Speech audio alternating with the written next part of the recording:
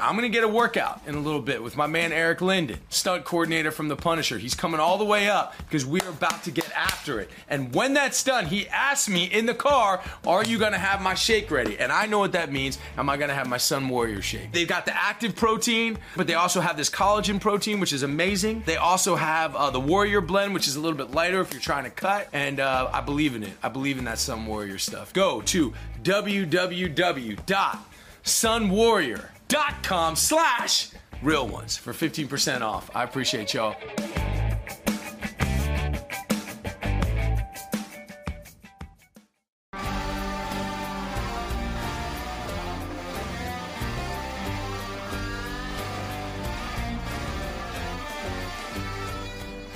What do you think worked in that show? What do you think didn't work in that show? So I think one, it was a sensitive. It still is a sensitive thing for Baltimore because I ran into that task force actually. Did you? D did all of it. So and they would just Are shake you us good down. with him? Yeah, I'm good. Okay, yeah, cool. and they just I was gonna bite my balls off. No, he's good, man. He's good. But where the drugs at, where the money, what you got or whatever, and they didn't get all of them. Right. So it's they still exist. And so even when the officer got killed, people were some police officers that I'm friends with messaged me is don't post anything or whatever. They took all the video footage from the neighborhoods. They had a certain neighborhood on lockdown and kept everybody quiet. So I was I ain't messing with that. Yeah. Because they come get you. It's too serious. It was extremely raw, man. I mean, if you think about it, that was 2018. And it was funny because the first time, I don't know if it's funny, but the first time, I was a huge fan of D's. Yeah. Because I read his Most Hated Cop in Baltimore about Herschel. Yeah. Right. I read that a year before and I reached out to him and I was and it wasn't only just that story was so amazing. Right. But I was just so taken with the fact that he went about that story with such empathy. It wasn't just this is the bad guy, I'm the good guy, I was the bad. It was he just got the nuance. Yeah, I mean, as you know, it's so much more complicated than that. And we are so much more alike than we are different. And that dude over there that you want to judge, that could be you in a different circumstance. Totally. And I was just so taken with the piece and so taken that he wanted to dive into that character. Yeah. So I reached out to him like a fucking fangirl, dude. I was just man, because then I read the Cook Up, then I read these, and I was just dude, you are just it. And I have this project I've been working on about Shreveport, Louisiana. Been working on it for 10 years. We're doing it now with the same George Pelecanos and Ray Green who directed it. But I was D, I just want to be in your life. What's up? And then a year later, I found myself on We Own the City with him. With Wayne Jenkins, but we would go and we would sit and we would talk to people in Baltimore. Yeah. And a random person would go by and be hey man, have you ever heard of Wayne Jenkins? And everybody knows what that is. Everybody knows, yeah. It was Dee's birthday 3 days ago. So I was just sending him messages. But I talk to him all the time. He helped me with my book, and I brought you a copy too. And thank you, brother. I really appreciate that. But this is dope. And what do you think? I think with those, interestingly, once the show gets out there, since I'm public about it and it's my face out there, a lot of people talk to me about it. But when those plainclothes units, if you think about what just went down in Memphis, it's now those guys weren't plainclothes. A lot of the plainclothes units got missed, because when you think about policing that way, trying to put numbers on the board, just trying to make as many stops as you can for whatever reason, it's the more stops you have, the more potential for it to go. The O'Malley era when he was mayor. They don't like it. I'm friends. I know everyone in the city, and most of them don't like it, but they don't disagree. They don't think it was inaccurate. Right. So it's for us, it's all right. We got The Wire, which is one of the greatest shows ever, we think, but it does paint the city in a certain kind of light, which we're What do you mean by that? So when people when they say, "Oh yeah, you from Baltimore," and they say, "Yeah, The Wire" or whatever, and we're bigger than just The Wire. We got all kinds of talent, some of the best artists in the world are from there, all this stuff. But it's that's the first thing they think of, and so we're sensitive to that. So that city. It's weird because growing up myself as a DC cat as well, it's so crazy because Where'd you grow up in DC? I grew up in Cabin John, and then I went to school in Northwest. Oh, nice. I was in Spingarn, Spingarn, and then Chamberlain, and Chamberlain's in Southeast. But I grew up in Northeast though. Did you do any? Did you play sports as a kid? Or I ran track. You ran track? Okay, Yeah, that's what's ran up. track, yeah. Yeah, and I was on the chess team. I played chess competitively. Do you still play? I don't play anymore. Okay, but I'm thinking about jumping back in the game. That's what's up. That's what's up. But I think like for me, like DC versus Baltimore, and how for me growing up, even playing sports like boxing, doing all the different things, I had nothing really to do with Baltimore, you know. But then when I made that show, I lived there. Even though my family still lives in DC, I was in Baltimore the whole time, and I fell in love with the city. And it is. There's it's a brutal and beautiful place. It's a soulful place. Yeah, very soulful city, and I love the people there. Yeah, it is very dangerous though. Yeah, I mean it's in your face, man. Yeah, and like when we there, like I think about it because I live in Baltimore. I have a house in Boatman Hill, and I just bought a vacation house in Miami, and then I have an apartment in New York. And when I'm in Baltimore, and I know everyone there, but I'm still on the swivel. I'm looking for the police. That's right. We don't go to the gas stations at night. Yeah, I'm looking for the stick-up boys. Like I'm like, women like, yeah, meet me here in this thing. Well, I can't meet you there. Or just, I can't wear the rollie, certain neighborhoods, everything. The whole thing. Even when I'm out with D, we looking around like, yeah, we talking, we having a good time, but we like watching the door, we watching all that. Yeah. It's really real, man. And I did so much of my time there. It was like 3 months going on ride-alongs and the cops are like that. Like you'll be with the cops are like, don't stop at this light. Like, just keep going. You know what I mean? And they're like, yeah, this street, it done. Like there were dudes who like told us, we'd be in a police car and motherfuckers would be like tapping on the hood and be like, y'all gotta get the fuck on. Yeah, this ain't for you right here, and yeah, man. But yes, there's so much beauty there and the soul there. It's palpable and it's alive. I'm excited. I saw my homie Wes Moore. He did the show. Yeah. So he wrote the intro to my book. I saw that. And I know the mayor, but I'm super excited that Wes is in charge. I've been a friend with him a long time. We've been through all kinds of stuff together. But I think there's real hope for our city, but also for the state. Agreed. So Agreed. I'm excited about that. He has the ability to attract talent. He's smart.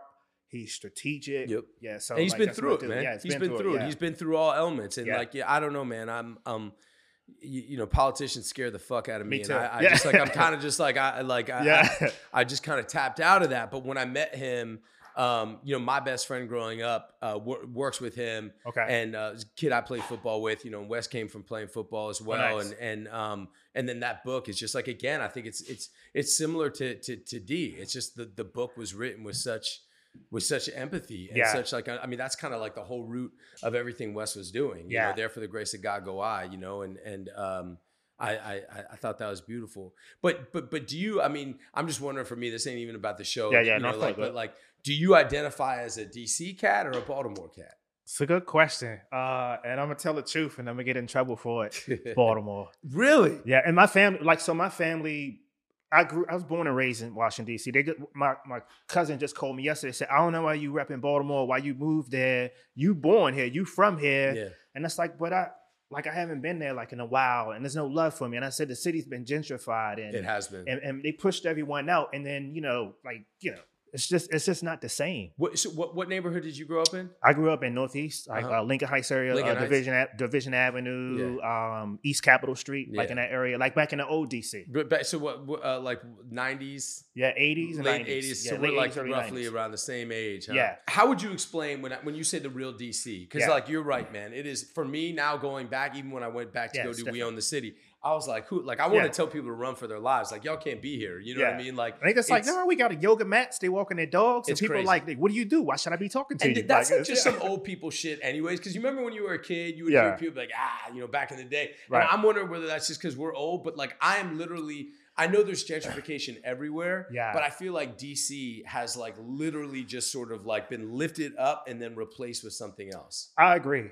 And my family that are still there, and kudos to them that they've moved up to the black upper middle class. So like every time I go and hang out with them. Where are they at now? Like that's just like like Northwest and like on the water and Southwest and got like nice places and everything is done over. Nice. But they sometimes say to me, why are you doing this work? Why did you move to Baltimore? Why are you going into prisons? Why are you doing gang mediation? Why are you like in Southside Chicago, like fuck them. Mm-hmm. Like, we made it. Look Mm-hmm. at this. And I said, well, what about all the people that got pushed out? That's right. The, like, the Anacostia is probably like next. Like, they're working on them, but like thousands and thousands of people have been pushed to Peachey County, Charles County, maybe not Montgomery County, but maybe some. But that's like, and then it's over. It's checkmate. And now most people can't afford, like the people that we grew up with, they can't afford to live here. That's right. They changed the names of our neighborhoods. Y'all okay with that? That's crazy. And they just like, but we made it.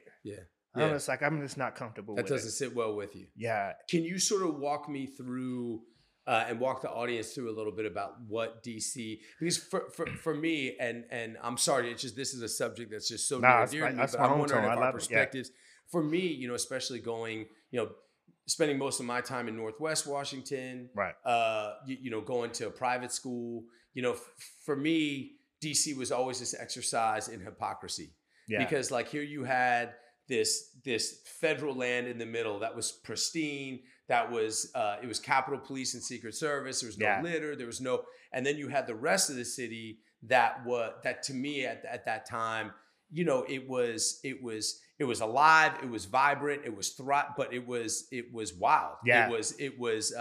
It was extraordinarily dangerous. I knew, like, as a kid, there were certain neighborhoods I couldn't go unless I knew people there. And then sometimes they're like, no, you can't come in here now. Right. And then like playing sports and like going into places like Anacostia and stuff, I saw, you know, there's a level of neighborhoods that are completely forgotten. No stores, no shops, you know, gun stores, liquor stores. It was that, with that juxtaposition of this federal, that looked like Emerald City, that really, really kind of shocked me and had a big effect on my life. Like, how would you describe the real DC? I think about that a lot. And to speak to the real DC, and it was definitely a very, very soulful city. My grandfather moved up to DC from Mississippi, and my grandmother was from North Carolina. And so I grew up with, my grandparents raised me. I only spent the weekends with my mom in Prince George's County in Maryland. And it just was very different, the way our communities interacted. But it was, in my opinion, very segregated. Mm-hmm. Like certain areas, like we didn't go to. I mean, we went to our art institutions and you know, Duke Ellington School of Arts and like Kennedy Centers. Every now and then we would go and do things like that. But we stayed in our neighborhoods. Mm-hmm. And in the neighborhood that I grew up in Northeast DC, there was actually no white people that lived in my neighborhood except maybe the police. Yep. And we just stayed there, and we would kind of look at it as it was two cities.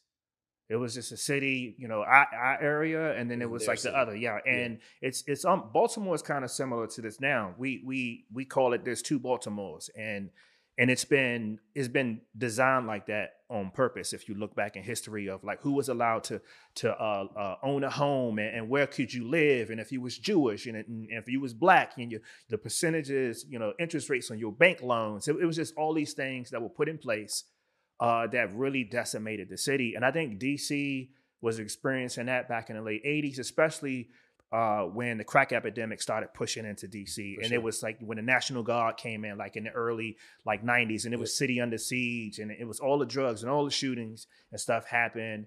And that's the era that I grew up in, and it was love in my neighborhood, but we all had to carry weapons. We all had to be mindful of where we went, or if I was from a certain neighborhood and I couldn't go to Southwest. That's right. You know, it was just certain things we had to do. But I think the people were soulful and good people. We had a lot of culture. Not saying that DC doesn't have it now. And you know, I was talking with my family about this a few days ago.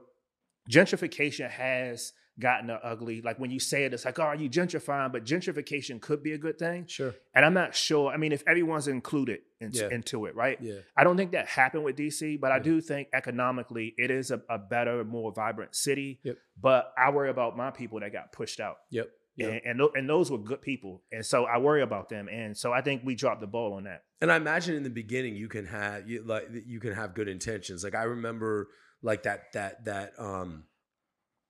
U Street corridor. Yeah. And up by Cardoza. Yeah. You know, I remember, you know, as a kid, like, you know, my mom was always like, you should act, you know, because I was always getting in fucking trouble.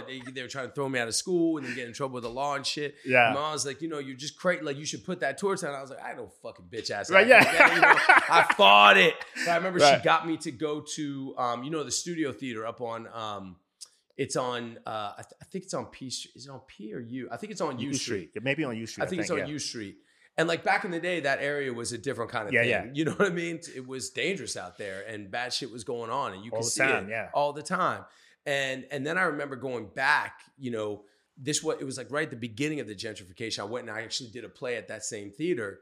And I remember seeing like the neighborhood was starting to change, and there were these people. I remember they like built a Whole Foods, and the whole thing was like, "Hey, you know, that's like the that's sound. the beginning." Right? Whole Foods come like. I remember like being like, "Damn!" It was like way in the beginning of that Whole Foods shit, and I remember like the people at Whole Foods were like, "We're bringing jobs to the neighborhood," and like I remember talking to folks, and they're like, "Yeah, I grew up in this neighborhood. Now I live." I was like, "Oh shit, Whole Foods, yeah, they're doing a damn thing, like they're, you know, like it was so, you know, and this is gonna be the."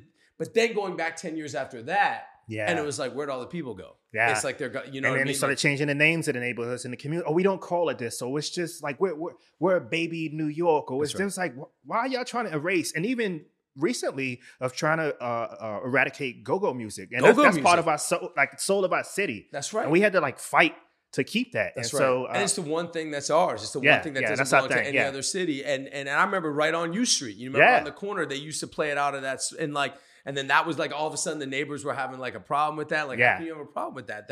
That's what U Street is about. That's what I have a problem with of that history, that rich history that we grew up in. They're trying to erase it. And so like that's a problem. And even now currently in DC, one of the things I'm gonna get involved in to advocate against is when people are incarcerated in Washington, DC, they send you all over the country. That's right. And I think about the families and them having interactions and visitations. Like you got to catch planes, trains. You got to travel to see your loved ones. Or sometimes you can't see them at all. Talk about the importance, for spending the amount of time incarcerated that you did. Talk about, because that's something that's something I've talked to a lot of folks about. There's somebody near and dear to me right now who's been in prison. He committed his crime when he's 14. Yeah. He's been in since he's 28. And we talk to him a lot. Now he's so far away. His mom, nobody can get to him for that. Talk about like what the importance of having consistent visitors and that link to the outside world. Absolutely. And especially for young people whose brains aren't developed, who don't have the processing system to make rational decisions and end up in prison. So you're in prison.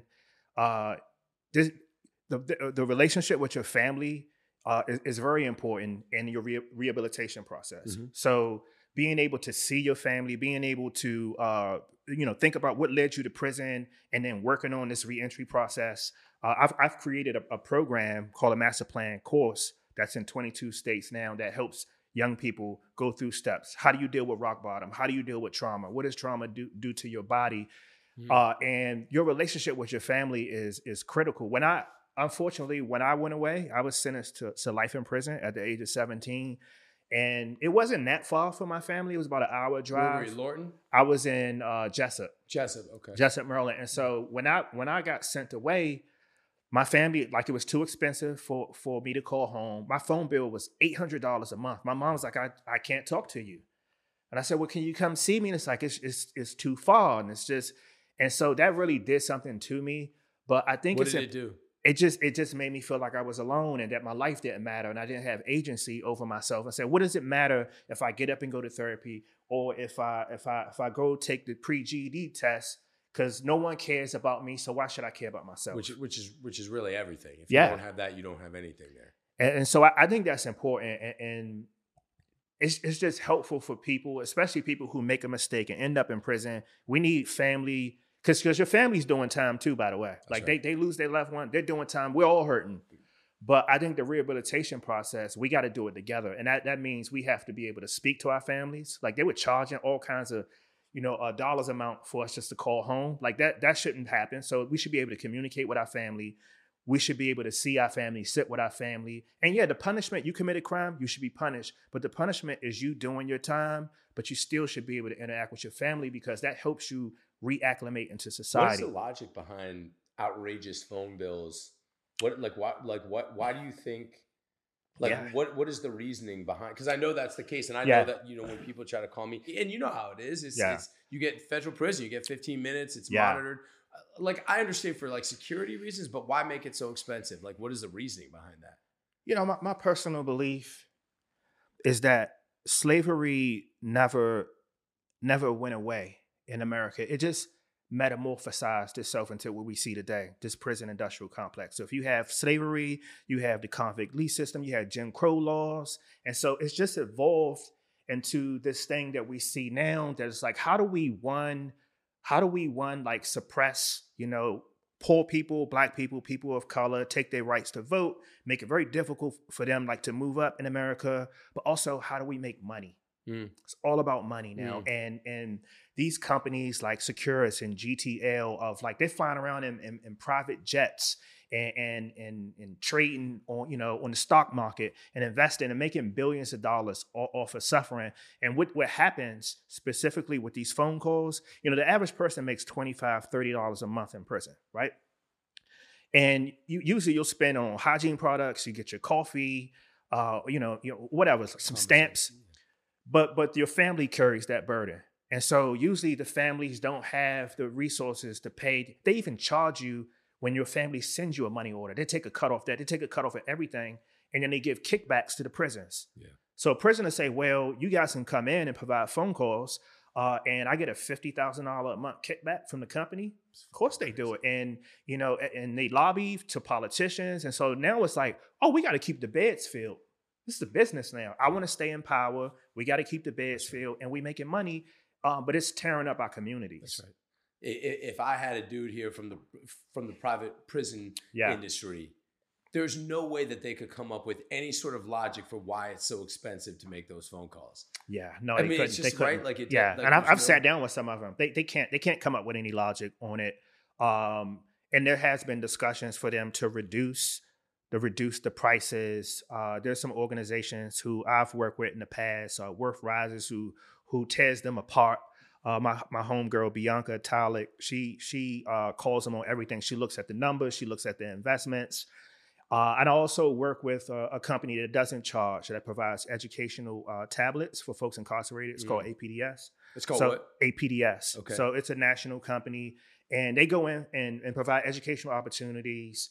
And therapeutic modules, TED Talks, and all kinds of stuff that are on these tablets. And it's at no cost to the folks incarcerated. And the goal is, your rehabilitation should start when you get incarcerated. Uh-huh. And we want people coming home being job ready. That's right. Having went through some therapy. And that was key for me. When I went into prison, I was lost my first 2 years. And then I started thinking, I said, I was on the chess team, and I was beating 50-year-old men in chess, and I played the cello, and I could read a 300-page book in like 2 days and remember like most of it.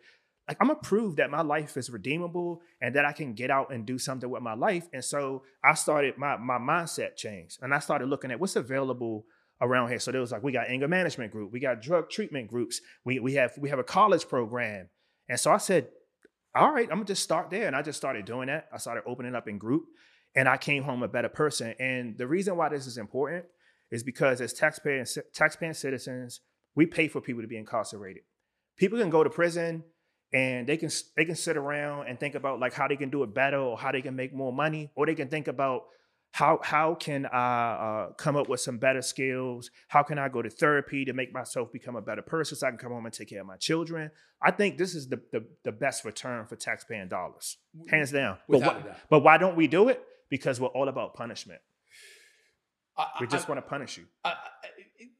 I'm really interested in, like you said, you kind of came, you spent a couple years there, you felt lost, and then you kind of came to this conclusion. And I'm really, really fascinated and interested in, was there an acute situation? Was there a set of circle? Like what made, and I really, if we could, I also want to just kind of go back and talk about like kind of your journey up until that point. Yeah. But just because we're there now, like, like, was there one sort of acute thing that you said, you know what, man, like I gotta, and what was that? So like I just said, I knew that I had this potential in me. I knew that I was a good person. But I had a life sentence. And in the state of Maryland, usually when you get a natural life sentence, you grow old and you die there. That's right. So when I came out, I would come out in the rec room, I would smoke my weed and stay out the window. And there was another guy in my housing unit, about a year older than me. He had life. His name was Stephen Edwards. And he would come out and he would have a big stack of computer books and blank sheets of paper. And he would just write code. People looking at Jerry Springer, people smoking weed, people getting tattoos, people doing push-ups in the day room, and he was just studying. And I went over one day and I says, "What you working on?" And he shut the book. I was probably being too nosy. And he says, I'm teaching myself computer programming. And I'm going to start a software company one day. I'm going to make millions of dollars. I'm going to buy my dream car. This is how I'm going to get out of prison. This is how I'm going to pay it forward. He had life. He had life. And at first I laughed. I was like, dude, man, you don't even have a computer. How you going to pull this off? And he says, look around. So I'm looking around. There's all this madness, all this screaming, and all this stuff going on. He says, no one can take away knowledge that we put in our minds. He says, this is how I'm going to get out. And he packed up his books and he just walked off. And I was like, that's what I need to do. Damn. So I locked myself in my cell for 3 days and I just was writing down, who do I want to be? Who would I be? I was 19 at this point. Who would I be at the age of 40? I knew I was an entrepreneur. I knew I could read really well. I wanted to learn Spanish. I wanted to buy my dream car, a black Corvette convertible with nice rims and a sound system. I wanted to travel to certain places. I wanted to write a book one day. So I wrote all this stuff up and I sent it to my grandmother. Goals. Just goals. Okay. And then I sent a copy to my judge. And so these were my accountability partners. This is the beginning of the beginning. This is the beginning of the plan. I put it out there. I sent it to you. So, I'm a man of my word. And I sent it to my grandmother. We all listen to grandmas. And so whenever I would write to the courts, I would say, here's my update for the year. Whenever I would write to my grandmother or was lucky enough to get her on the phone, she would say, how's it going, Chris? You get your high school diploma? It's like, yep, I got it. So college is next, right? That's what you said. And it's like, I got you, Grandma. And so, and I did that for a decade. But Chris, your journey is unique, inspiring, and singular. It's the most powerful thing you can do as a human being is change. Right. But it means you got to strip out a whole bunch of shit. And it hurts, you strip it out. Yeah. And then you're empty. There's nothing. Then you got to start filling it with the positive. How do you do that? How did you have that discipline? What were the trials and tribulations sort of in that process? I think at the point of the age of 17 and my dad was killed for no reason. My brother was shot. Had lost 5 of my friends, 2 who died in my arms, calling for their moms. And I'm 17. I have a life sentence. What were the circumstances? How would you explain? Were they straight bullets? Were they straight bullets with it? Or beefs like neighborhood? Like in our neighborhood, like opposing neighborhood, they come through. You outside, you getting it. Even if they looking for someone else, it's your neighborhood, so we just shoot you. And so I've lost friends for this. Stray bullets, like hit my neighbor and just my neighbor died. And it's just my grandmother and people in my neighborhood would say, that's just the hood. So just get up and go to school. It's going to be okay. But like I'm in school staring out the window. I'm on the swivel. I'm looking around. This sort of started with the murder of your father? Yeah. I mean, it started before that. My cousin was killed in front of my house. My brother was shot 7 times in front of the house. He lived. He survived. But this started to become normal. And this was late 80s, early 90s when it was just you go into a funeral every 2 months. Right. And every time you see the homies in the neighborhood, it's like, yeah, what's the name got shot or what's the name got killed. Yeah. And it just became this thing where you, as a young person, myself, I just was very desensitized. It was almost like we were in the military and it's like, we got to carry guns and we got to, people get killed all the time. Like that's what happens. And that's not normal. That's not normal. And, once I got that life sentence and I spent 117 days in solitary confinement and it broke me. And I kept thinking about the rare moments of when my mom gave me like positive, like, or try to like motivate me or my school counselors or some of my school teachers. And my mom used to tell me, well, if you out here breaking law or whatever, at least be good at it. She was like, you ain't even good at it. And so being in solitary confinement was like, I can't do this no more. And all my friends are dying. I can't do what no more? I can't run with the wrong crew. I can't, carry guns. I just don't want to live like it. Don't work for me. And I didn't see a future for myself. And it was in solitary confinement where I was just like, I just got to really figure out how to do something different with my life. But I was thinking this, but I just didn't know how to do it. How long were you in solitary confinement? 117 days. And can you just, why were you put in solitary? Just when I got sentenced, they felt like, it was, I don't know, you get a life sentence. It's almost like it's like you get leprosy. It's like you got to be taken away out of a general population and you could be a danger to others and you could be a danger to yourself. Yeah, just because like what you got to live for? What you got to worry about? You're never going home, so they worry about you. So they just put you in solitary. And when that judgment came down, how you heard that in court? Yeah. Like what it devastated me. Can you describe it? I went back to my cell.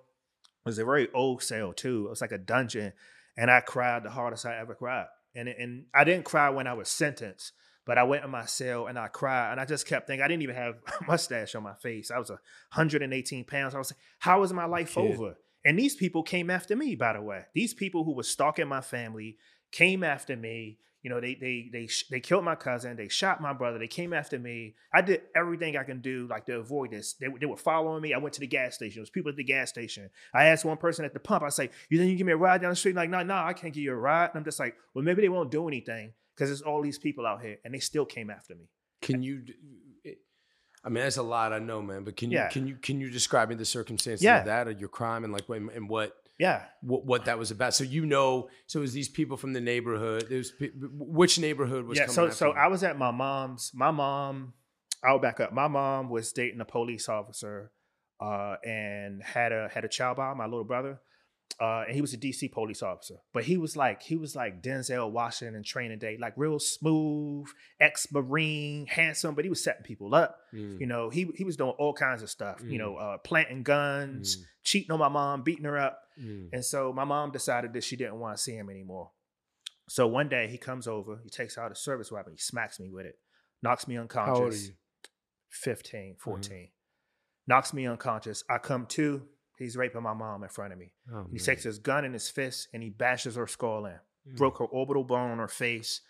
But she survived. We survived. I drove my mom to the hospital. And even when I drove my mom to the hospital, the police treated my mom like shit. They said, you just gonna go back to him, that you deserve it or whatever. And he lost his job. But he lost his job. He pled down to a lesser offense. He was back on the streets in like 18 months. And there was no law against stalking back then. So he was on some Robert De Niro Cape Fear shit. So he was coming through. He was sitting in front of our house. He was calling, one by one, I'm going to take you guys out. One by one, I'm going to take you guys out. So then my brother gets shot 7 times. They shoot my cousin. And they keep calling, you next, you next. So I'm young, but I got to carry. I got to stalk. Even my sister, who was in school, straight A student, she was like, I got to carry too. And that's what we were doing. My mother never recovered from this attack. Plus she's lost. I mean, you've lost your dad too.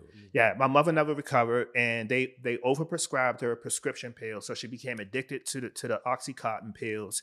And when she couldn't renew her prescription, she started using heroin. So my mom spiraled downhill. So we on our own. We got eviction notice on the house. The water's off, gas off. We juggling stuff, and so I'm carrying. And so one night, I'm out front. I see 2 guys. I know they don't live in my neighborhood. I'm at my mom's house in Maryland. I was like, these might be some dudes. Let me walk in a different. Let me see if they follow me. Let me get away from here, whatever. And so I was walking to the store or something like that. And so they kept following me. So I said, they might be following me. So let me go to this gas station where there's a bunch of people out there. And then they came up to me and they said, you Chris, right? We've been watching your family, and don't think that you're safe. And one of the guys tried to jump on me, and I just fired my gun. And then they ran, and then I ran, and then I found out 2 weeks later that I took one of their lives.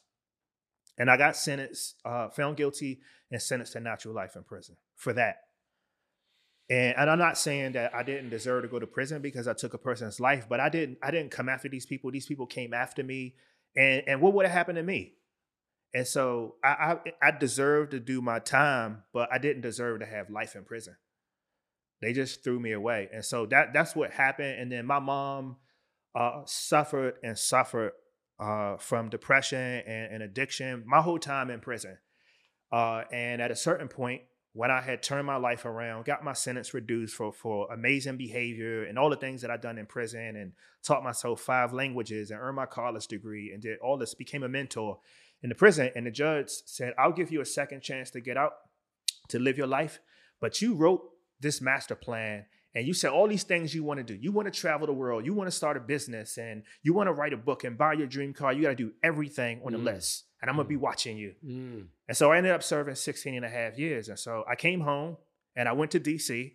As soon as I got to DC, it was just like, it was like, oh, that'll be $25. And I was like, where's such and such? And I saw the cranes up. And my family was like, oh, this is the new DC. It's over. And I said, I think I want to go to Baltimore and go to business school. And it was like, why would you do that? And so I moved to Baltimore. And my mom found out that I was home. And so she called me on my $10 phone from Radio Shack. And she was like, oh my God, I can't believe that you got out. Like, how'd you get out? I thought you had life. Did you break out? Like, I don't understand. I said, I turned my life around. Mom, I'm in business school. I got this plan. She says, you sound different. I said, Mom, I'm 32. And then she started acting strange. She says, it's just some things I want you to remember. I was like, what? She says, remember like how intelligent you are. And remember like to stick to your plan. And remember that I love you. And I was like, all right. She's like, Chris, remember that I love you. And I was like, all right, Mom, you're on speakerphone. Like, what's going on? And when she hung the phone up, my mom wrote a letter and she committed suicide. So she never even seen me as a free person. And so I obviously I was devastated because I worked my ass off to get home and to prove my mom right and to do good in my community. And I lost the person that was closest to me. And I was devastated. And at a certain point, I turned that pain into the drive. And that's why I get out the bed in the morning. That's why people say, man, I don't know like how you do it or why I would get the phone call yesterday and jump on a plane, a red-eye plane and work and why I helped over 300 people in Baltimore City get jobs. I work my ass off because I want to honor my mom. I don't want to honor my grandfather.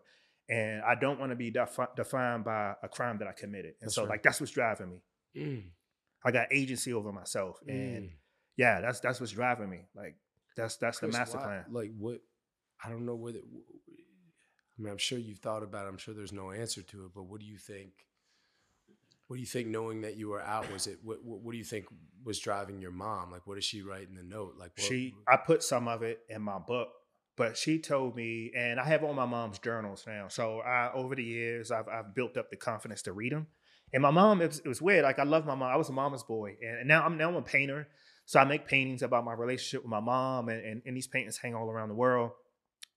And what my mom was writing about, I guess what she was trying to tell me, she felt like she failed me as a mother. My mom went to a good school. She bought her first house at 19. We had a swimming pool. We had, all the nice, cool cars and cool friends and stuff out in Prince George's County. And she met this guy who destroyed her and destroyed our family. And she felt like she failed us. And she just said that she couldn't deal with the pain. She couldn't overcome the addiction. And really, like, her using all the drugs, she just kept saying she just don't want to feel pain anymore. And she was like, I'm sorry to do this, but I can't be anymore. Do you think part of her felt hearing your voice and hearing in this place that I was safe, that you were safe and that safe. You were good and that you had found this thing that she always knew you had? She always knew you were special and smart and gifted. The fact that you were on that path, she felt now. Do you think that might have been it? Exactly. Some part of it. Because in her journals, it's so many. I have like a big duffel of like all these letters, and she was just all these ideas. Maybe if I can talk to this lawyer, maybe if I can do this, or maybe like all kinds of ways of like, how can I get my baby out? And then I was home, and it's like, I'm in business school. I'm a straight A student, and I'm about to start my first company, and I'm wearing suits, and I just learned how to tie a tie to Windsor knot by watching YouTube videos. And she was like, "You just sound different. You sound like," I said, "I'm 30. I'm grown." And she was like, "I'm proud of you." But what I didn't know is she was hurting, and my mom had remarried when I was incarcerated, and this person who became her rock, his name was Dan, and he was helping my mom get off with a heroin, and I think they switched her to methadone. And I don't know much about methadone, but my mom was transitioning off to methadone. He had my mom in therapy. They had got a house together. And for some reason, my mom had put the methadone in some orange juice in the basement, in the refrigerator. And so Dan's cleaning up the basement, and he pours a cup of like orange juice for whatever reason and dies. And this was my mom's rock. This was right before I came home. I came home like 2 months later, and she came home and she found her rock dead. It destroyed her. Like, that was it. And so I imagine she made her mind up already at that point that it was over. But when I had made it home, she was just like, I can't deal with all this anymore. The world's too rough for me. And it was devastating. When I was on the Trevor Noah show a while ago, and I was talking to him, and one of the things he asked me about this, he says, what do you think should have been different in that time in your life? Like, you about to come home and your mom. And what I responded, and I still feel this way, is I wish my mom would have got some help. And even when I was young and my mom was being beat up by this police all the time, I would call the police. I would tell my school counselors. People would say, just mind your business. Just don't do anything. And I think our systems in America, we fail people so many times. Mm-hmm. And it's heartbreaking when I see young people do something stupid and take a person's life and get sentenced to 100 years. And all in the news, they call these young people monsters. Yeah. But I think about how many times did we fail these young people growing up, foster home or being bullied in school. And it's like, we just respond to stuff. We don't put stuff in place to help people. And so it's something, it's a painful thing in my life. But I've turned it into motivation. Yeah. And so now I'm helping other people. And when I come to LA, like my homie, I don't know if you know Scott Butnick's my homie. So when I'm hanging with Scott or if I'm hanging with other folks in other cities and we go into these so-called like tough neighborhoods, maybe they are tough, but the people are good people. Yeah. And when I meet these people, it's not really like the toughness, like that's like a defense mechanism. Yeah. A lot of people I meet, it's pain in there, it's trauma. Of course. That's how I turned my life around. I had pain in my heart, and I had to figure out how to deal with it and how to move forward. When you talk about that thing that you see, that pain or that trauma, I imagine at some point in this process of you, this sort of miraculous. I mean, as a super young man, you know, 19 years old, to make this shift and then start working, and then. Again, what you said, I understand taking the pain and using that as fuel to learn these languages. You're an artist, you're a writer, you're an entrepreneur, you've done all these things, you've had all these amazing. At some point in there, I heard you say it, serving others, helping others is also a fuel. Was there a specific moment where you encountered kind of like service? Yeah. And at first it was sort of about yourself, and then serving others that resonated? So it was, I did a vocational shop training in prison, and it was supposed to take 2 years, and I did it in like 13 months. And I just worked my ass off. I learned how to build and do all kinds of stuff. And I graduated. No one showed up for my graduation. I was sad about it, but I was proud to walk across the stage. And when I sat back down in my housing unit, one of my mentors was like, I was happy. I was like, I did it in 13 months. And it's this. And he says, you know, things don't always gotta be about you. The world's bigger than you. And he says, what about the other people? Look around. What about these other people out here? What if you have, like, you learn how to do math and learned all these things? Like, what about your people? And I said, I don't know them. They ain't from my neighborhood. I'm from Northeast. Like I don't know. Like, that's on them. And he says, imagine if the things that you learn, you help them. And I just started thinking about it. And I had been denied reconsideration for my sentence at this point for about 5 times. So although I was doing good, there was no rhythm for me. Like, they wasn't like, nah, you get a date. So I was like, maybe I'll never go home. So I said, you know what? I got up like the next day. I started doing workshops, started taking brothers, like tough brothers, like breaking down quadratic equations on the dry erase board. I started a book club and started including other people in. And one of the things I learned, this is one of the most powerful lessons I learned, is when you be of service to others, the blessings come back to you tenfold. Straight up. Tenfold. And I go into prisons now and through my foundation, and I started this program where we go, like we're here in California, we go in and we walk people through this course. And so I go into Rikers. I started in Rikers Island. So I was going into Rikers Island, and even the correctional officers say, you sure you want to go into housing? You can talk to them through the gate. I'm like, pop the gate. And these brothers would be like, why you coming? Who are you? I don't know. Why you coming up in here? And I would sit down and start talking to them and telling them what I've been through. And then they started realizing, oh, you've been through stuff that we've been through, and you made it out. And like, what's the next move? Or like, what should I do? So I started to build trust with folks. But, you know, it was really important for me to understand that success for individuals is all relative. And so I would have to remind people, don't look at what I've done and say, well, you know, I can't do all this stuff or whatever, so I might as well not try. And because I count a lot of people who talk about this. It could be, you know, there was this one guy in Rikers, like, you've been hit 6 times and you got 3 children. Maybe success would be you never coming back and you getting the job and vacationing to your favorite spot with your boo once a year. That's success. And he's like, hell yeah. And I was like, so define it that way. And what I do, what my mission in life is, when I say being of active service, I feel like I have a gift where I can help people find this switch that agency of themselves and kind of think about doing something different with their lives. And it ain't gonna help everyone. Like, I was in Southside Chicago not long ago, and there was a guy they wanted me to talk to who was in a gang. He had just had his leg blown off, and he was in a wheelchair. He was back on the block a few weeks later, back hustling. And it was like, just go talk to him. And I was talking to this young brother, and he was like, he was crying. He said, bro, like, man, I have mad respect for you for doing all the things that you did, but it ain't me. I don't got it in me. I can't do it. And I said, bro, like, even just think about, and even while I'm out here talking to them, they like, get down. I might be there. I'm like, cars coming by. I'm like, I probably shouldn't even have been out there. But I said, bro, this ain't even a good move. If they spin the block, you can't get away. And I was like, well, what you carrying? He had like a gun with like 4 bullets in it. And I was like, you got to think, bro. Like, this ain't the small moves. Like, what should I do? It's like, start with something different. And maybe it's, surrounding yourself with some different people. You can still be with the homies and dap them up, but like, do something different. And he was just like, I just don't think I can.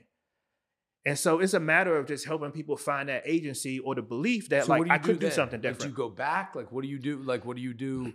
Like, do you feel like just some people, it's just not going to happen? I think it's important for people to be able to see and meet people that have been there and done it. For sure. And it's one of the reasons why I didn't go back to my old neighborhood in Washington, D.C. I needed a fresh start. And it was tough. I started surrounding myself with people that were very different, doing different things than I was used to. And it was uncomfortable at first. And, I was thinking about when I was younger, and when I was in therapy, I used to say, I can't trust anyone. Well, the problem was I was trusting the wrong people. Now I got plenty of people that I trust. And I talk about different stuff, and I share books with folks, and we travel and go on vacation and do different things. But the challenge is a lot of people, I talk about the figurative Plato's allegory of the cave in my book, and I speak about this often. And it's just this cave of, we grow up with this perspective. It's just my hood. It's just my neighborhood. That's all I know. That's how I grew up. And it's all this, but there's a big world out there. It might be scary to make that path to get out of the cave. But once you get out there and see how beautiful it is, you don't go back in there. But how do we help people see it, though? Straight up. Yeah, it's beautiful. Because until you turn away from those shadows on that cave and go step out into that world, you're never going to see it. And all you can do is be like, brother, please just turn around. Please take a step. Like just take a step, see how it feels. Can you, for that, and just, strange, this is the 3rd time in this week that's come up for me. Yeah. Like, can you, for people who don't know, can you just kind of like walk through that allegory and like kind of why it's important in this situation? Yeah. So when I was young, I read an illustrated version of Plato's allegory of the cave. I used to get in trouble for crossing the 4-lane highway on East Capitol Street to go to the library to read about dinosaurs, and they would read to us. So I would get books from there. And when they started shooting outside, my grandmother had a rule: we either get in the bathtub or we had to get on the floor.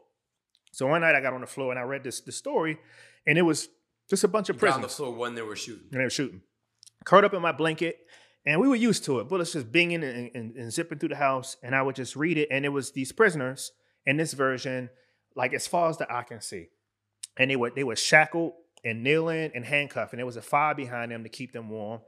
But this fire would cast these shadows on the walls in front of them, and they made this game of trying to identify characters. And in the version that I read, one prisoner was like, I got to get out of here. So he starved himself. And one night he was able to slip out his chains, and he made it outside of the cave. And once he got out, he saw vibrant colors for the first time in his life. He saw green grass. He saw birds flying, children playing. The air was fresh. He heard water rushing in the stream. And then he stirred out further and saw clouds and the sun, and it was beautiful, so beautiful he started crying. And he says, how could all of this exist? And then his friends wake up back down in the cave, and they're laughing at the shadows. And at first he laughs, and then he stops and he says, I can't believe they think that's real down there. Like, this is the real world. And he says, oh, well, I made it out. And then the guard spots him, and he says, what the hell are you doing outside of the cave? He says, please don't put me back down there. I can't go back in the cave. Just give me a chance. And the guard says, no, you got to go back down there in the cave, because that's where you people belong, down there in the cave, not out here with us.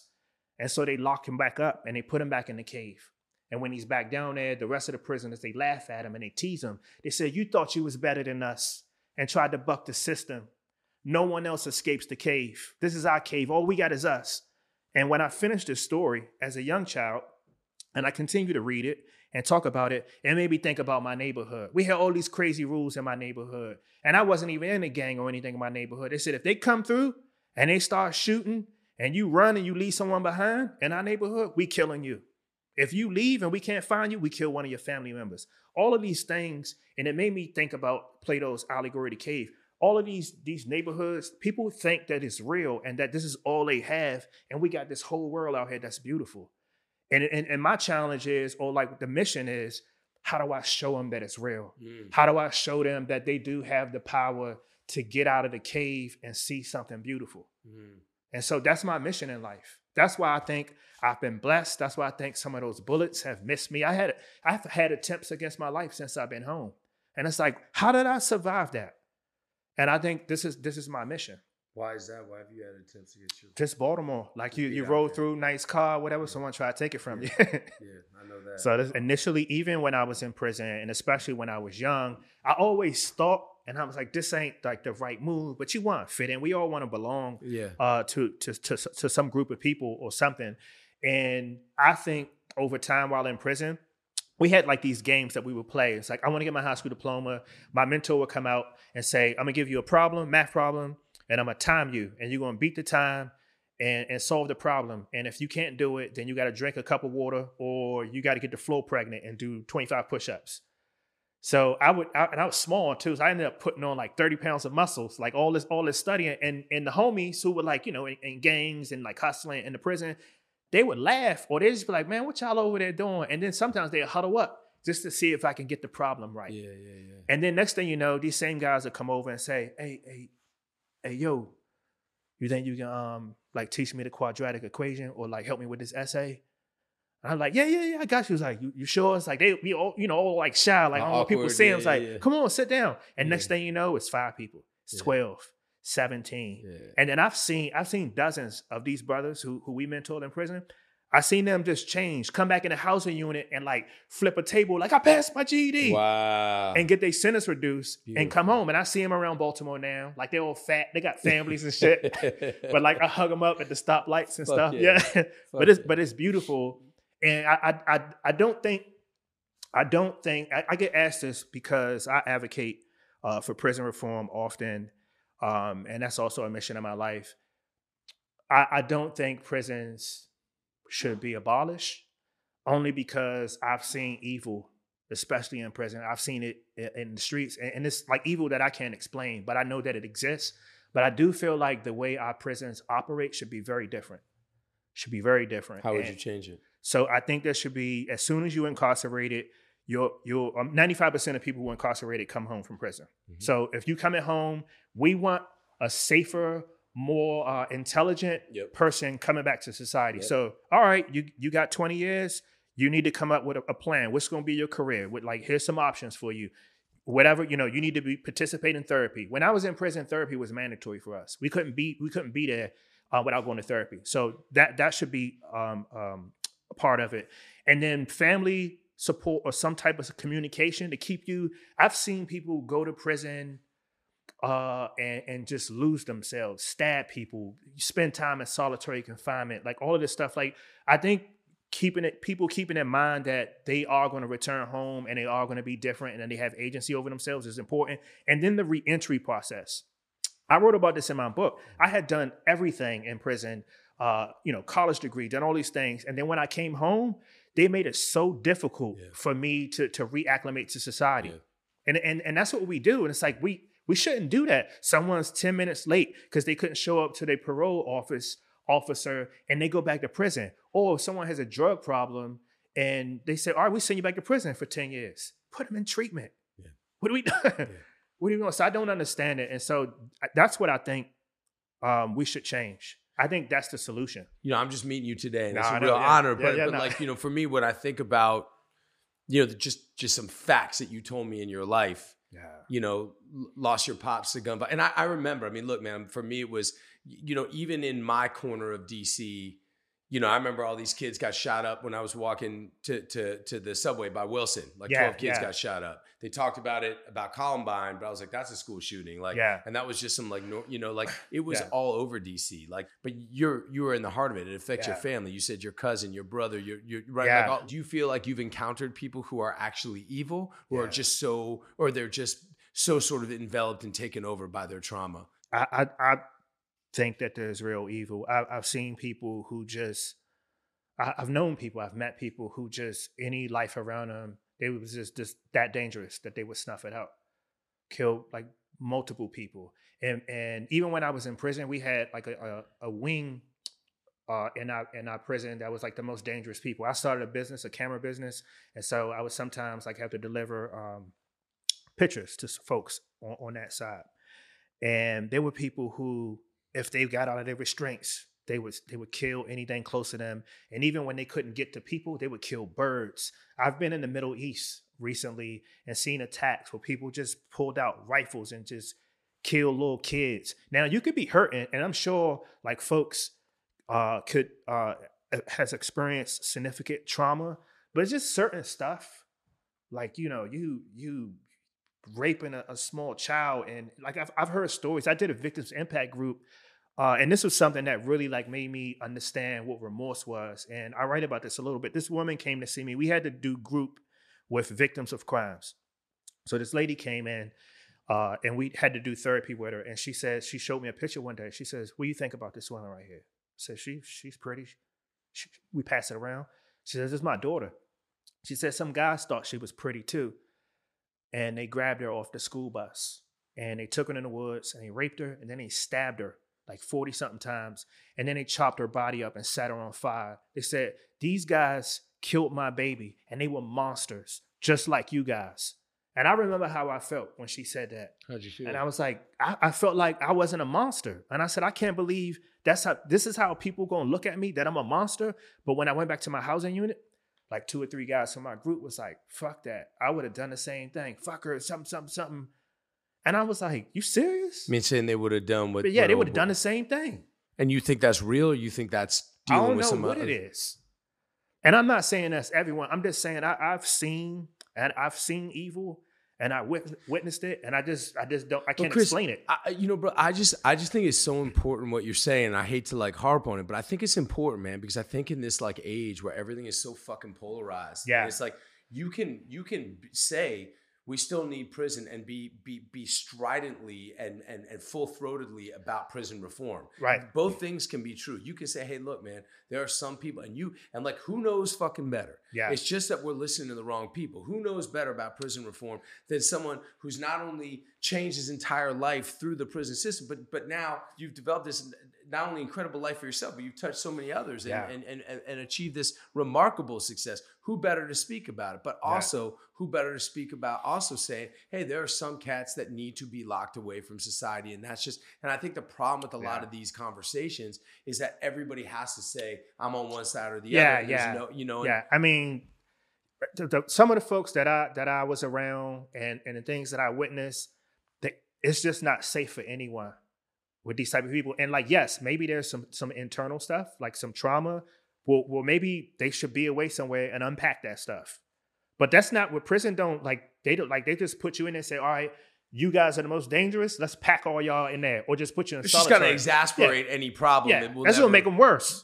But I think the thing that you're also saying, and let me ask you, the vast majority of the folks that are put away are not monsters. Right, are of people course, that have been in a situation, and then again, not to explain or to explain away the crime. Like you said, you do the crime, you got to do the time. Yeah. But the victims also of circumstance, of trauma, of neglect, of all these other things. Totally, 100%. And I think that's the majority of the people, especially the most like dangerous people. Like I met this guy, and he was locked up for 8 rapes, and I had a cordial relationship with him. I was the camera guy. I was taking pictures and stuff, and I was like, I just felt comfortable, and I said, "Bro, like, seemed like a handsome dude. Like, what you doing all that for? What you fuck you raping women for?" Yeah. And he says, only way I can have sex with a woman is if I take it from her. Huh. I said, "What happened to you, man?" Yeah.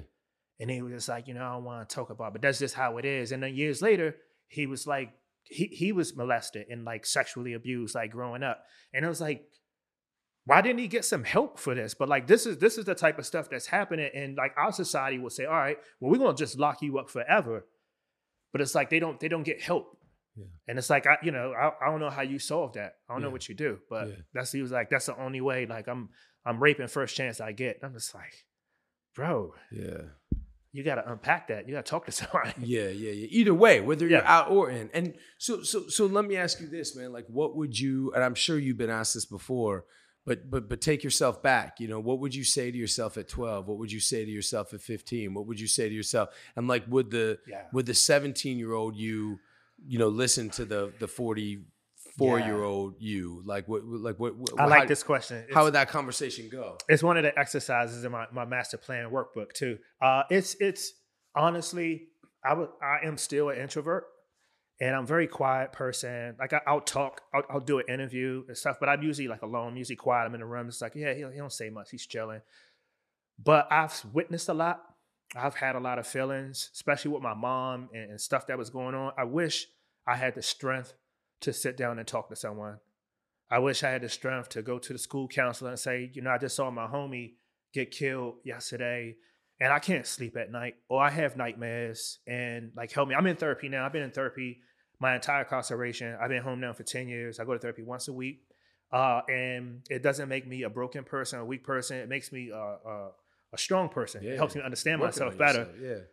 But we need it. We need to be able to unpack stuff. I wish I would have done that when I was young. All the stuff that I was just hurting. I remember when my friends would get killed or my cousin got killed, I would just break into like the liquor cabinet and just drank a whole bottle of like Remy and like had to go to the hospital to get like my stomach pumped. I just wanted the pain to go away. But I could have just opened up. People ask me sometimes like, what, like, you all right? I'm good. Because, we in the hood. We got to be tough. No, I'm all right. It's all good. It wasn't. And so I wish that I would just say, look, maybe the big homie or somebody like, homie, I ain't really good inside. And I'm feeling stuff. I'm having nightmares, sleeping on the floor at night, bullets going through my house. Like, what should I do? Like, what should I, like, instead of just like, a lot of people, communities, people are walking around in what could be considered war zones and just like not talking to no one. It's just like, we got to be strong. We got to get through it. This is just how it is. And like all that stuff builds up. And then one day, maybe they do snap. Maybe they do end up in prison. Maybe they do overdose on drugs or kill themselves. So I just wish I would have said something. Now I do though. Now I'll call someone quick, like, hey, I need to talk. Like I ain't good. And we'll unpack it. But I just wish we were more comfortable doing it. People just like keep stuff bottled up. And I think that's the problem. And you think that that's something also that's also, and you talk about brain development, that's also something that just goes hand in hand with being a teenager, especially a teenage man. I mean, like I certainly wasn't trying to hear nothing from anybody. You know what I mean? Right. But I was definitely in pain. Yeah. You know what I mean? Yeah. And but now you've done so much work with, I imagine, youngsters. Yeah. And I imagine, what is your way of, look, I fundamentally believe in what you're talking about, that only those that have been in the valley can really lift others out of it, because you start like, hey, man, this is my life. I've been there. So everything you've been through, I've been through some sort of shade or color of that. Right. But what is your technique, or what is your sort of mindset when you're dealing with young men, especially who are stubborn as fuck and pretending to be a whole bunch of things that they're not,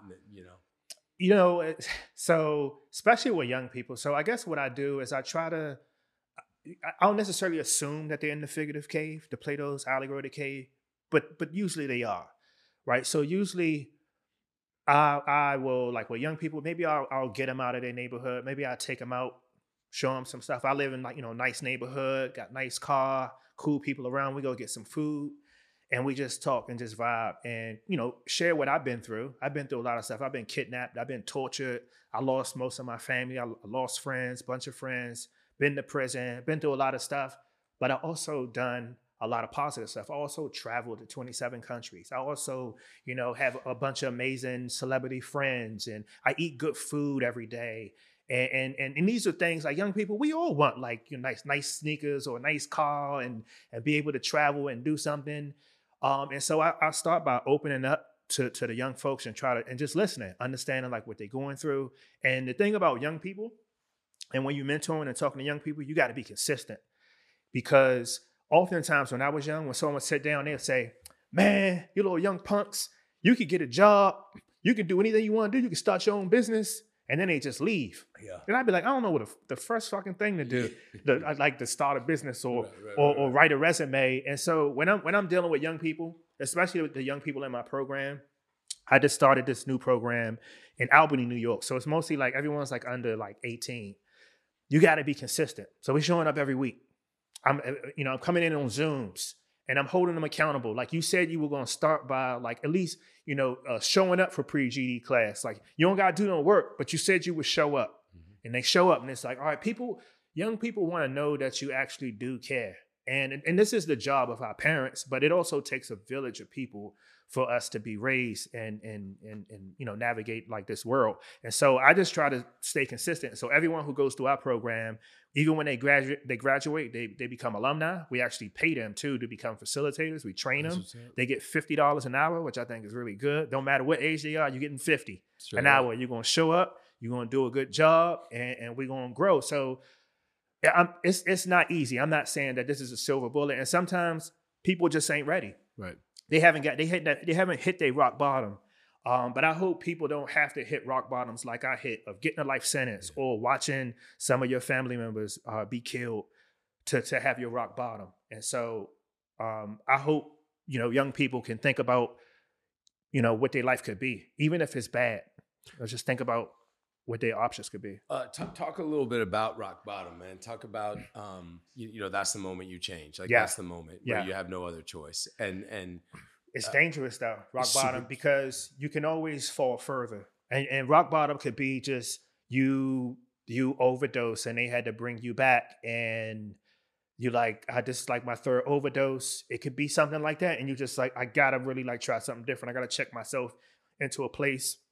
It could be you getting an extremely long prison sentence. It could be you going through a really bad divorce and losing all your money or something like that. It's all relative what rock bottom is. But I think what we need to understand is that we need to understand like how we get out of from the bottom. What are the first things that we do? What are they? I mean, some things are just finding someone to talk to, someone like that's positive, someone who like knows you, understands you, and it's really not expecting an answer for them. And this is something I learned in therapy, which is like strange, is even you talking about an experience is healthy because most people it's so painful they don't want to talk about it. They can't. They assume that no one will understand or whatever. It's just the act of like talking about this how I felt and I went through this and it was the most painful moment. Like me having to talk about my mom being sexually assaulted in front of me. It took me like 3 years in therapy. And I cried and it was painful. And it was group therapy when I had to do this. And then other people start opening up. Like I remember when I was 14 and this happening. And I remember, people bringing up stuff. And then we was in a place of like trust where we could just bond and just work. I got a call 2:00 in the morning. Last night, homie like needed some advice. Just came home and was going through some stuff. Was like, man, I'm thinking about this. I'm like, nah, man. Think about like where you came from. When you're in rock bottom, I think we just have to know, we have to be able to surround ourselves with positive people or have anyone that we can reach out to, even if we don't know them. Just reach out and just say, you got a minute or whatever. At least trying that. But also, the mindset, and everyone doesn't have like the mindset at rock bottom of believing that they can change. I've known people who used to be, addicted to drugs and have beat the addiction. Everyone relapse, everyone goes through it, whatever. But I have people who overcame, they started to develop belief that they could change, that they can do it. And they surrounded themselves with people that can help them do it. And so this isn't easy work. So I'm not claiming to have a solution to get everyone out of rock bottom. Sometimes people hit rock bottom. My mom was one of them. She couldn't get out of it. I mean, I feel bad about it. I talked to her for 5 minutes. Yeah. And I was like, I wish, like, what did I do? Should I have said something? I just didn't know. We're not always going to know. Yeah, it's a dangerous game to play, man. Yeah. That rock bottom thing, because they're, especially if you've been there in any way, there's, if you've hit it, most likely you've already been through so many other things where it could have gone either way. Yeah. And it's it's hard to know when it's your last chance. And I think probably for the majority of people. Yeah. I don't think people, I mean, I think I knew where my rock bottom was, just like life sentence, solitary confinement. People stopped coming to see me. I wasn't getting letters, and I couldn't call home to folks, or people would block their phones. And I just was at the lowest point in my life. And I was thinking of all kinds of stuff of like, maybe I could just end it. I can't suffer for 20 years but just like, I just started seeing people that was fighting. And I was just like, I want to fight. I think I can do it. And it was one of those things, especially when I work with people and they may be just coming out of rock bottom. It's not that you shoot for the stars immediately. You take incremental like steps. Like you need some wins. So it's like, all right, let's start doing like at least one thing. We're going to stop doing this. We're going to start doing this. Yeah. And we're going to start doing this. And we're going to exercise. And maybe we're going to do like, 100 push-ups a day. And we're going to start by doing this. And we're going to stop saying this. And we're going to write it down. And then once you start building it up and your confidence starts to build. And then you just like, or maybe I can do some, maybe I can complete college, or maybe I'm going to take this trade because now I have this new confidence level. And you just help them build it. And I'm always accountability partners for the folks in my program. And when I go back in Rikers or in other prisons, and I tell them, I said, if I see you uptown, I don't care where you at. I'm gonna ask you about your list and whether or not you got that job or whatever. If you took that vacation, like I'm gonna see you. I don't care who you with. Yeah. And it's just like, so it's awesome. Yeah. But I love it. It's my life's work. And it must it must be just so unbelievably rewarding to see it in action. Yeah. And to see and can you, I mean, like kind of where you're at now, I mean, can you just sort of describe, I mean, I'd love for you to talk about the book a little bit but just how does it feel, man, to be kind of like where you are now? And like, is it surreal? Is it like how does it, I mean, it's the best feeling in the world. And I'm not just saying this. I think about freedom every single day. It is so beautiful to me. Last week I got a call and my whole, I was in Baltimore, my whole block got surrounded. Secret Service knocked on my door and they was like, they searched my house or whatever. So you got a visitor, something like the daughter of the president of the United States, like showed up to my house and wanted to do a studio visit. And they was like, do you got food in the house? I'm like, of course I got food or whatever. Shows up and I'm like, my neighbor's like, oh my God, do you need me to call a lawyer? You okay? And it's like, what's going on? And I was like, no, it's cool. Yeah. And the whole time I'm sitting there and I got like everything like surrounded and locked down and I'm whipping up food. And they looking at all the art on the wall, and I'm thinking like, I can't believe that I'm free, that this is real. Yeah. And so I'm incredibly humbled and thankful that I get to live the life that I live and get to travel and meet people. It's the best. Yeah. And I'm always telling folks, like, especially when I'm in the hood, I'm like, dude, man, freedom is so dope. I can't believe you out here like jeopardizing your freedom, man. Something wrong with you, man. Yeah. You gotta get it together. Out of your mind. You tripping, man. Yeah. No way. Life is too good, man. Yeah. I think about it all the time, though. I'm friends with my judge now. And I remember doing this speech in the women's prisons, and I was talking, it was 85% of these women were mothers. And I was telling them how important it is for us to have our mothers in the communities. I was like, even if it's not my mother, if someone mom says something to me, I'm usually going to listen. I said, we need you all back in the community. That's right. And after this speech, this lady came up to me. She says, you look really good in that suit. And I was like, thanks. She says, no, you look really good. And I was like, and she said, you don't recognize me? And it was my judge. And I was like, I saw a ghost. And she was like, she says, you don't have any idea how many emails and calls I get about you and the work that you're doing in Baltimore. And I was like, and I just was shocked that I met her. Like she wasn't like in the judge robe. And she says, I've been tracking your progress. And she was like, by the way, where's your car? Did you get the car, your dream car? I want to see it. And I was like, I got it. Yeah. So like, let's go take her for a ride. Yeah. So I walked her out to the parking lot to see it. And I had to ask her. I said, her name's Judge Surratt. I said, why would you risk your career and give me a second chance and let me out? And she said, you would write letters every year. And you would send me like your therapy reports and like your college degrees and all the stuff that you've done. And I would just put it in your folder for years. She says, one night I just woke up and I just felt different. And I've heard every bullshit line, every story there is to hear. And I say, I'm going to just give him a hearing and I'm going to just listen to him. Mm. And she says, when you spoke to me, when you talked about what you would do when you get out, how you would pay it forward and you would help people and you would finish your plan, she said, I believed you. Mm. So I just risked it. She said, I'm glad I let you out. And that was confirmation for me because there was years when I was in prison where people would knock on my cell door. It'd be my birthday. Like, Chris, get up. I'm like, what's up? They get up. We smuggling a bottle of Remy. Get your cup. And I used to be like, I can't because I got this plan. And I'd be like 8 years in on my sentence or whatever, on a life sentence. And some of my friends would tell me like, homie, you ain't never going home, bro. Live Stop a little all bit. That bullshit, yeah. And I told my judge this. I said, me, resisting all of that temptation while I was in prison, this is confirmation. And this is why I deserve to live a good life. I did my time. I worked on myself. I turned my life around. But she did roll the dice and give me a second chance.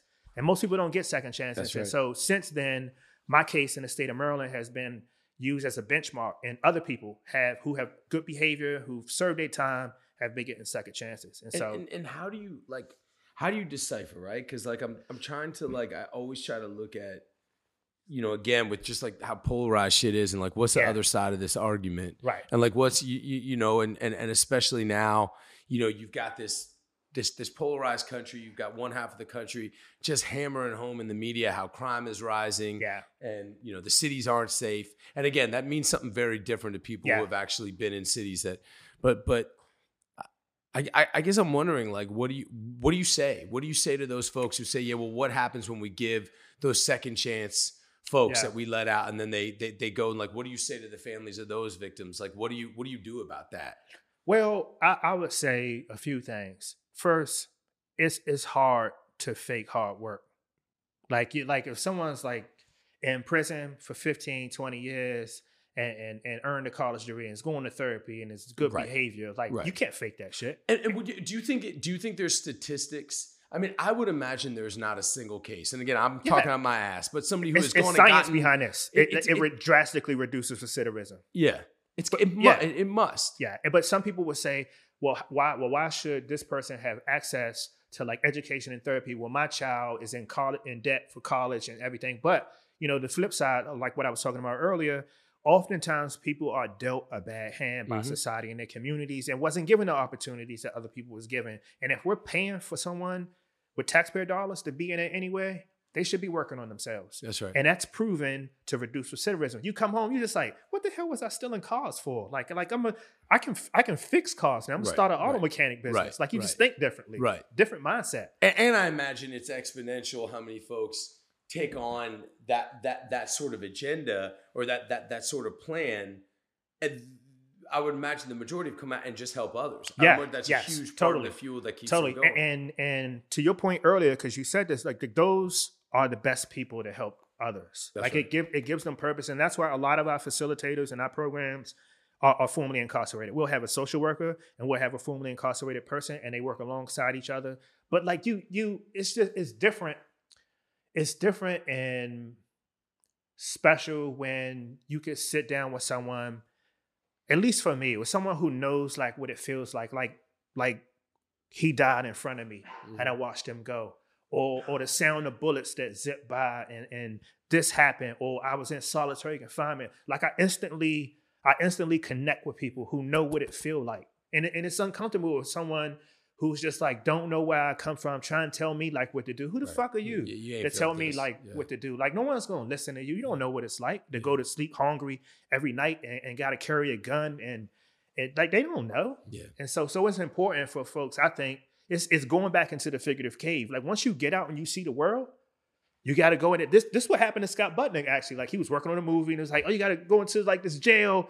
And it was him going into the figurative cave and he was meeting these young people and he saw all this untapped potential. And he was like, I got to go back in. Yeah. And he just I met Scott when I first came home. And he was like, I knew like, movie producer and everything, but he took my call and we talked and we vibed. He said, you come out LA, hit me up.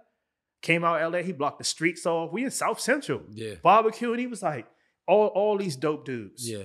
And women out there. And so like that's what it takes. And so once you make it out of the cave, like figuratively, it is a responsibility to go back and help out people, even if it's like a bit of advice. Yeah. Whenever I meet like successful people all over the world, I might take some pictures with them and whatever, and it's fun to eat some food. But I'm always like, kind of like what's the move? What's the lesson? But like, what would you have done differently? Even if it's like business contract advice or anything, like just give me like a jewel or something like that to help me out. And so whenever I'm going back into the prisons or I'm in the hood, I'm always trying to drop a jewel. Here you go. Here's something to think about, homie. And I think it's important. It's us going back into the cave. We got to pay it forward. Man, I really appreciate you doing this. Do you have anything? Do you have anything you want to ask or you want to talk about? Or No, I just think you are an incredible actor. Oh, it's man, an honor like to meet you, man. You just thanks, like your character is just like the characters you played are just so good. Oh, thanks, man. And believable, and I just love it. So I was pumped. This has really been. I can't tell. I mean, you know, man, how many people you touched, but you really touched me, and I appreciate you. No problem. Thank you, brother. Thank you for doing it. We gotta take a few photos too, by the way. Yeah.